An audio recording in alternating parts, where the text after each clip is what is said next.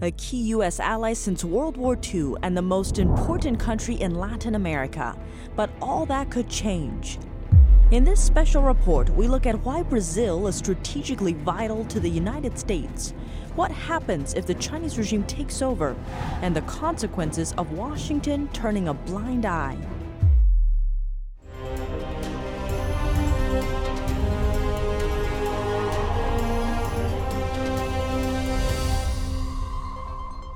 Welcome to China in Focus. I'm Tiffany Meyer. A wealth of resources, from critical rare earth minerals to agriculture to the largest clean water supply in the world, Brazil has it all. But it's being infiltrated by America's biggest threat, the Chinese Communist Party, or CCP. It could soon reach the point of no return. China influence in Brazil is growing fast, and this influence should worry the United States. That influence is fourfold. First up, the upcoming elections in October. And if we were to watch Brazil go the way of, say, Chile, which just recently voted in a kind of an anti-American regime, this could be devastating to America's national interests in our own hemisphere.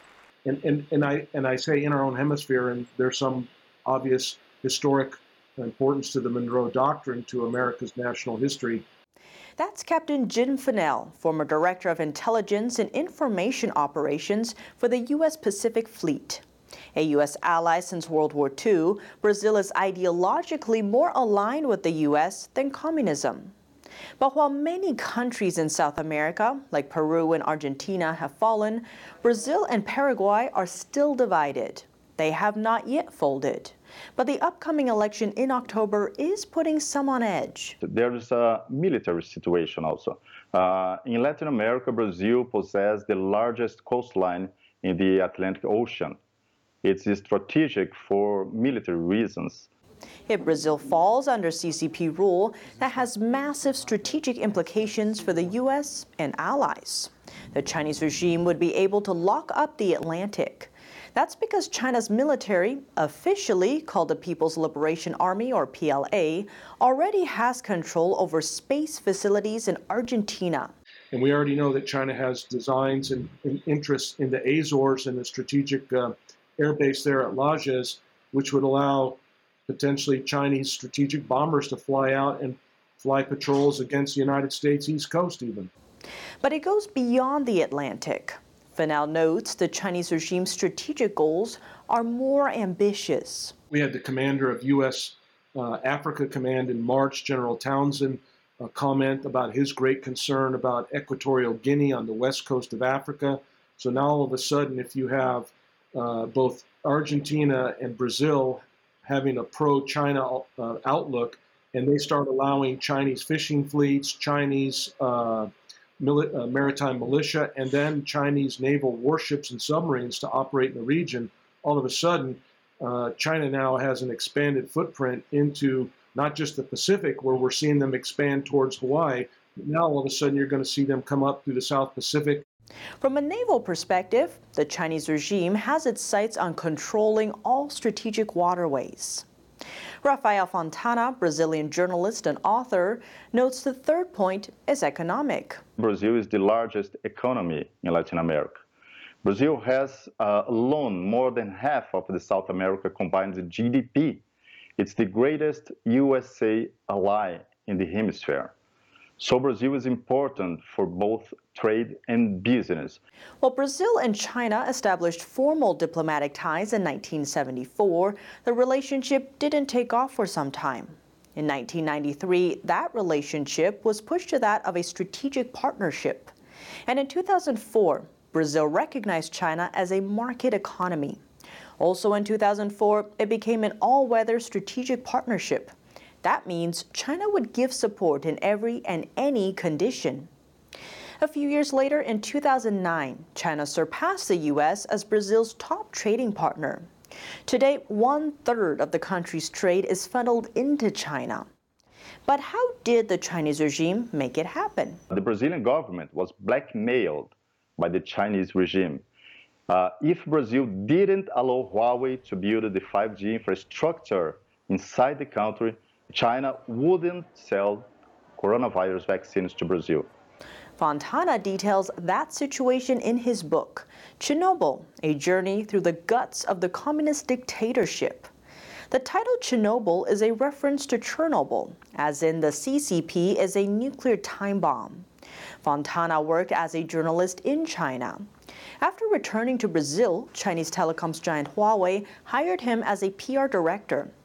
Through that relationship, he got an inside look into how the regime operates. When I was interviewed by the vice president of the communications in Brazil, I realized that he was a member of the CCP.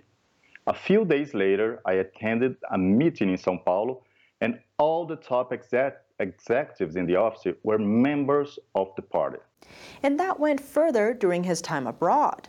After a while, I traveled to the headquarters of Huawei in China, in the city of Shenzhen. There was no surprise. All the top positions in the company are occupied by the CCP members.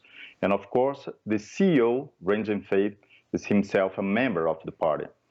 Now, we can think of something here.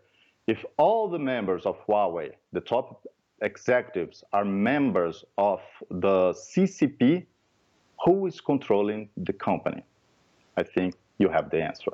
Fontana also sheds light on how Huawei functions. It operates as a private company when it's like building infrastructure and trying to find new clients. But of course, all the negotiation comes from the government of China. And it's really dangerous because Huawei and other big tech companies of China, they are working for the CCP purposes. In other words, there are no private companies in China. So what does that mean for a country that's doing business with the Chinese regime? When you bring Huawei into a country like Brazil, the most populous country in South America and the largest and the richest, you now have access to all new sorts of data that China will want to have. Brazil and Huawei just signed a major deal earlier this year to open the first 5G city in Brazil. Part of the deal aims to realize a smart city through 5G networks. Smart cities combine technologies like networked cameras, sensors, and location services, and the rest of the Internet of Things to collect a wide variety of data in order to control things like traffic, energy usage, and crime, and to augment state power. While it's said to improve residents' lives, reports note China has used those same technologies to track and monitor ethnic minority groups with Uyghurs, which the U.S. and other countries say the Chinese regime is committing genocide against. It's an accusation the Chinese regime denies. Brazil signing off on this new contracts with Huawei really reinforces China's digital footprint inside of Brazil. And so China is pursuing what they call digital China, where they want to digitize everything in the world and have China control all the data. That's on top of Huawei already servicing 95% of Brazil, according to Huawei's local website. But Fennell notes this has implications beyond Brazil's borders. Going back to the election, if Brazil turns away from aligning with the U.S., now all of a sudden China's going to have access to all this records and interactions with the United States and the Western world.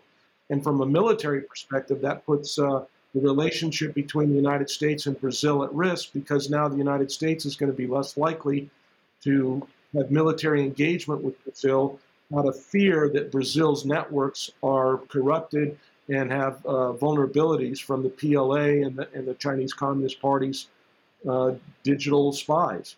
But beyond telecoms, Brazil is both the biggest country in South America, but also the biggest economy there. That makes it doubly important. But there's more. It's also rich in natural resources. Brazil has the second largest reserve of rare earth minerals after China. The U.S. has been trying to lessen its reliance on China for this critical resource. But by dominating Brazil and Vietnam, the CCP can influence about 80% of global rare earth minerals production. Another area is food production. Brazil is the largest soybean exporter in the world and the fourth largest food producer. The CCP has been making inroads into agribusiness, likely to secure food supplies for its mainland. But its strategies to gain control involve falsely claiming problems with Brazilian food, to later on buy them at bargain levels after prices lower. China's going to be really seeking out and trying to get and acquire the access to food production. They would prefer to own the means of that production, a very mercantilistic way of looking at the world, but initially they'll buy and sell and have contracts with any new nation like Brazil. And eventually they'd want to be able to buy farmland and have access and produce it themselves so that they could have an assurance that they could get that food. They need that. So this is a vulnerability for China. A good administration that was paying attention would recognize that and use that as leverage in our negotiations with Brazil, but also to be able to show how we can use that against China to make sure that their bad behavior and their aggressiveness is held in check. It's called deterrence. We need to deter their actions. And one way to deter that is through strong alliances. But Fontana notes when the Chinese regime comes in with investments, it often doesn't go well for the host country. When China is bringing the workers, the loans of money from Chinese banks, we're going to be like slaves of China for a long time. Beijing's infrastructure outreach policy, known as the Belt and Road Initiative, has also been dubbed debt trap diplomacy. But it's also about this larger issue of freedom versus, we've talked about before, the slavery that comes with communism and what Chinese communists and the PRC stand for. And so we really don't want to see major countries like this, turn towards that kind of regime and that kind of philosophy and political ideology. Given all that's at stake, what can be done? It takes a whole of government approach on our end. It takes a leadership in Washington that's going to take the time to go down to South America, meet with the leaders there, have real negotiations, have real discussions, show real attention. It means to expand our presence in the sense of not in military force necessarily, but our presence in terms of saying that we're a reliable partner and how can we help you and how can you help us. But that's not all. Fennell points out. You need your diplomats there. You need, the free market capitalists need to be incentivized to go down there and trade. We have military relations, but we can expand those. And then we need to be talking with them about information warfare and strategic communications and what are the themes that are important to Brazil and America combined, and how can we promote those? But it takes trust. People have to trust us. Fontana adds. After the pandemic, the image of China, of the CCP, is worsening in South America, in Latin America in general. That's the moment when the United States should come and talk and negotiate. Say, hey, I am your partner. I am your historical partner. It's not China. We are part of the same continent, right? We are the Americas, so let's work together. Plus, according to Fontana, it's not just the U.S. helping Brazil. There's a major way Brazil can help the U.S. Another point is drug cartels, as I told you before, are growing again, and this is bringing worries to the U.S. citizens. Chile, Argentina, Bolivia, Venezuela, and now Colombia are taken by the CCP. Brazil is the last patient in the region to help the U.S. to keep both the communism and drug cartels out of America. Fontana explains at the end of the day, it's remembering which side stands for what. We have the same purposes, we have the same ambitions, and we have the respect for freedom. That's the most important.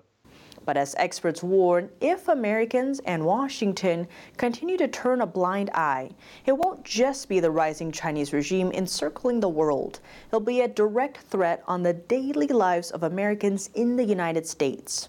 Crime will continue to rise, not just around the world, but here at home. But as experts add, it's not too late. There are options available, but time is running out. Coming up, President Joe Biden is said to speak with his Chinese counterpart Xi Jinping later this month. What are the pressure issues on the table? And Chinese authorities are charging rideshare company Didi with a sky-high fine. But on the other hand, investors question whether there could be good news on the horizon. More on that after the break here on China in Focus.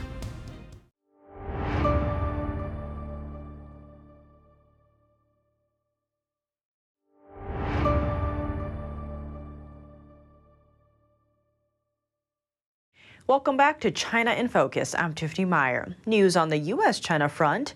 President Joe Biden plans to speak with his Chinese counterpart Xi Jinping by the end of the month. Right now, tensions are simmering between the two countries over Taiwan and trade. Here's more. U.S. President Joe Biden said on Wednesday he expects to speak with Chinese President Xi Jinping by the end of the month. I think I'll be talking to President Xi within the next 10 days. The long-discussed call would be their first since March. Washington calls Beijing its main strategic rival and said high-end engagement was key to maintaining stability and keeping away from conflict. The impending call also comes at a crucial moment as Biden considers lifting some Trump-era tariffs on Chinese goods worth hundreds of billions of dollars to reduce inflation at home. And as tensions continue to simmer over the status of Taiwan, Biden's administration has reiterated what it called its rock-solid commitment to the island's security. But on Wednesday, Biden appeared to cast doubt on a reported planned visit to the island by House Speaker Nancy Pelosi next month. Well, I think that the military thinks it's not a good idea right now, but I don't know what the status of it is. Beijing, which claims the democratically ruled island as its own, said on Tuesday that it would respond with forceful measures if Pelosi did visit Taiwan. Pelosi's office declined to comment on whether the visit is moving forward, citing security concerns. Plans for the trip were reported by the Financial Times, which also said the White House had expressed concerns. Chinese rideshare company Didi slapped with a sky-high fine. It's being made to pay more than $1 billion over its data collection practices as it prepares to delist from New York. That comes as investors question whether this year's repeated blows to China's tech sector are finally coming to an end. Here are the details. China has fined ride-hailing app Didi Global just over 8 billion yuan, or almost $1.2 billion. Regulators say the firm illegally collected user data and carried out data processing that seriously affected national security. In an unusual move, the company's chief executive and president were also fined. Didi said Thursday that it accepted the penalty and would rectify its practices.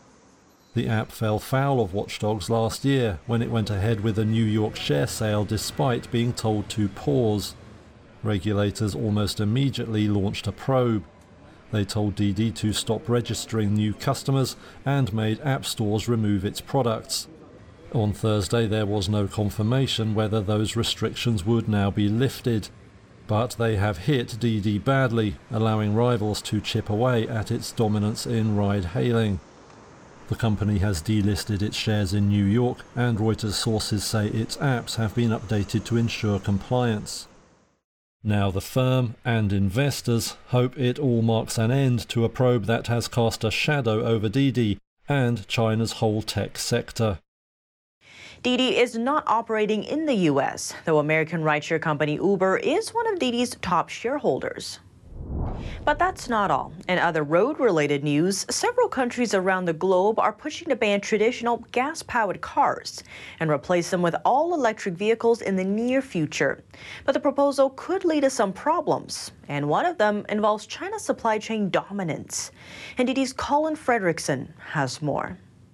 Countries all around the world have come up with plans to get rid of internal combustion engine vehicles and replace them with zero-emission vehicles. Norway wants all vehicles to be zero-emission by 2025, the most ambitious of all. Denmark, Iceland, Ireland, Israel, the Netherlands, and Sweden want 100% zero-electric vehicles by 2030. China and Japan want all their cars to be fully electric by 2035. And France, Portugal, and Spain want all cars to be zero-emission vehicles by 2040. But electric vehicles still pollute the environment. Even though they themselves don't directly emit CO2, charging them requires electricity. Most electricity in the U.S. comes from fossil fuels. One study from the National Bureau of Economic Research found that EVs could actually be worse for the environment because of this. Another study found that charging vehicles at night could increase carbon emissions by 23 to 27%. And another problem is making the lithium-ion batteries that power electric vehicles. Who makes all the supplies for the batteries? So that would be China. Lauren Fix is an automotive expert at Car Coach Reports. Fix says China dominates the global production of lithium-ion batteries and their forerunner materials, and more. It has to come down to components and parts and batteries.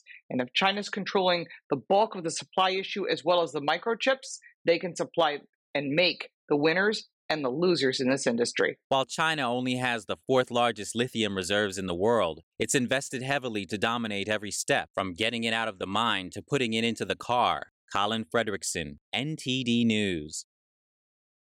China holds over 70% of the global market share for lithium batteries. That includes the entire supply chain, from extracting lithium ore to producing the batteries. In comparison, the U.S. only owns single-digit shares of the market. Experts say the U.S. has enough lithium ore underground to meet demand, but there's still a long way to go to turn that raw material into lithium batteries. According to the U.S. Geological Survey, U.S. reserves of lithium are sufficient to meet its growing demand, but getting it out of the ground is costly, time-consuming, and difficult. That's all for today's China in Focus. I'm Tiffany Meyer. If you have any feedback on the show or have something you'd like to see us cover, send us an email at chinainfocus@ntd.com. We'd love to hear from you. Thanks for watching, and see you tomorrow. The 2022 NTD 8th International Chinese Vocal Competition will be held from September 29th to October 2nd at the Merkin Hall of Kaufman Music Center in New York City. The competition is honored to have specially invited vocalists with the world-renowned Shen Yun Performing Arts to serve on its panel of judges. The gold award is $10,000. For more information, please visit vocal.ntdtv.com.